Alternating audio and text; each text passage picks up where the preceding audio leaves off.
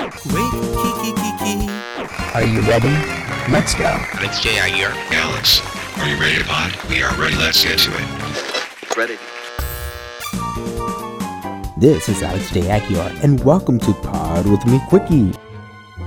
Signs of death. What happens to us when we're about to die? Those are questions that linger in our minds sometimes, right? Well, I try not to think about it too much. How did I find this topic, guys? Well, I ran into this interesting interview with Dr. Peter Fenwick, who's a neuropsychiatrist and an expert in near-death experiences. He's been studying them for years. How does he study them? In 2000, when I started on this research, you could go into PubMed, one of the main medical databases, and ask questions like, how many people have published papers on deathbed visions? So you could become a world expert, you see, very quickly. You only had to look at 7 papers and you knew the literature. So we actually did a carer study. We did 3 hospices and a nursing home in this country, and we did 3 hospices in Rotterdam to get a cross-cultural component. It's not very cross-cultural, but it's just slightly different. So Dr. Fenwick, please tell us, what did you gather from all your studies? The first thing that you may get is a premonition.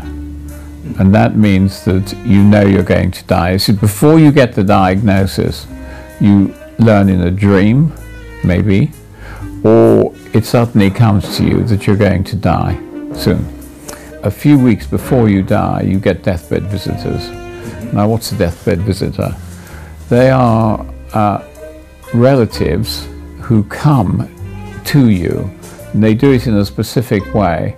They may stand outside the room in which you're dying, or they may come into the room, and that's quite common.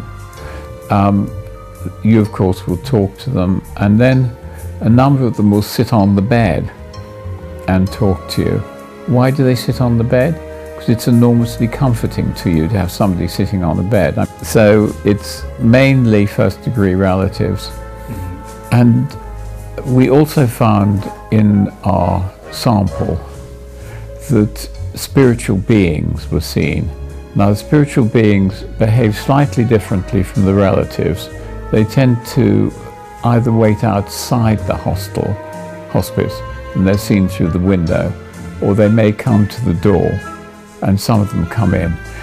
What we initially found was that you went into a different reality, a spiritual world, and then you came back again. So this was as if you were getting used to the spiritual world. So you went into it and came back, and went into it and came back.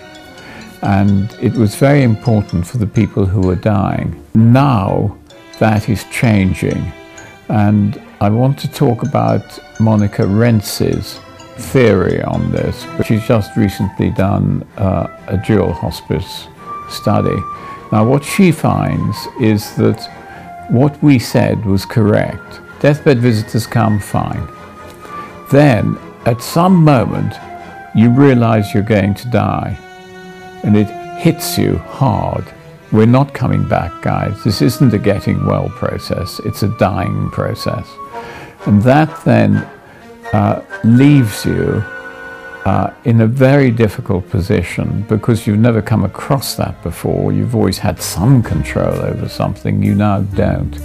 And so you have to start giving everything up. This is absolutely fundamental. You have to give up the fact that you're going to go on living. You have to give up your wife. You have to give up your cat and your dog. You have to give up your children, your family. You have to give up your house and your job. You've got to give up everything. And if you don't, you remain attached. Now, attachment is the most difficult thing when you're dying. If you could give everything up, you'd have a very smooth transition. You go from this pre-transition, where you're attached, to transition, which is a sort of intermediate one, to post-transition. And in post-transition, you in fact have given everything up. It's just like that. Until at the end, you've lost your ego, you've lost that part of yourself which has differentiated you, and you become what's called non-dual. That means that you do in fact merge with the universe. You have already lost all your trappings of being a body and a person, and you've just got this non-duality which is merging with the greater cosmos behind.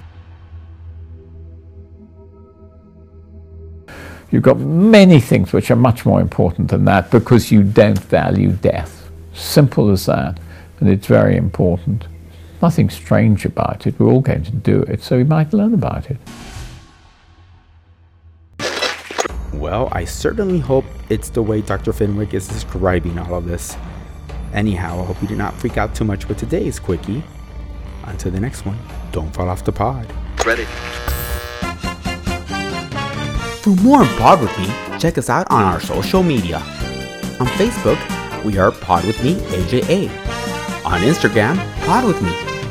We're also on the Apple Podcast app and Google Podcast app. Check us out there. And that's the best way to listen to Pod With Me. This is Alex J. Aguiar. And until next time, don't fall off the pod. Ready.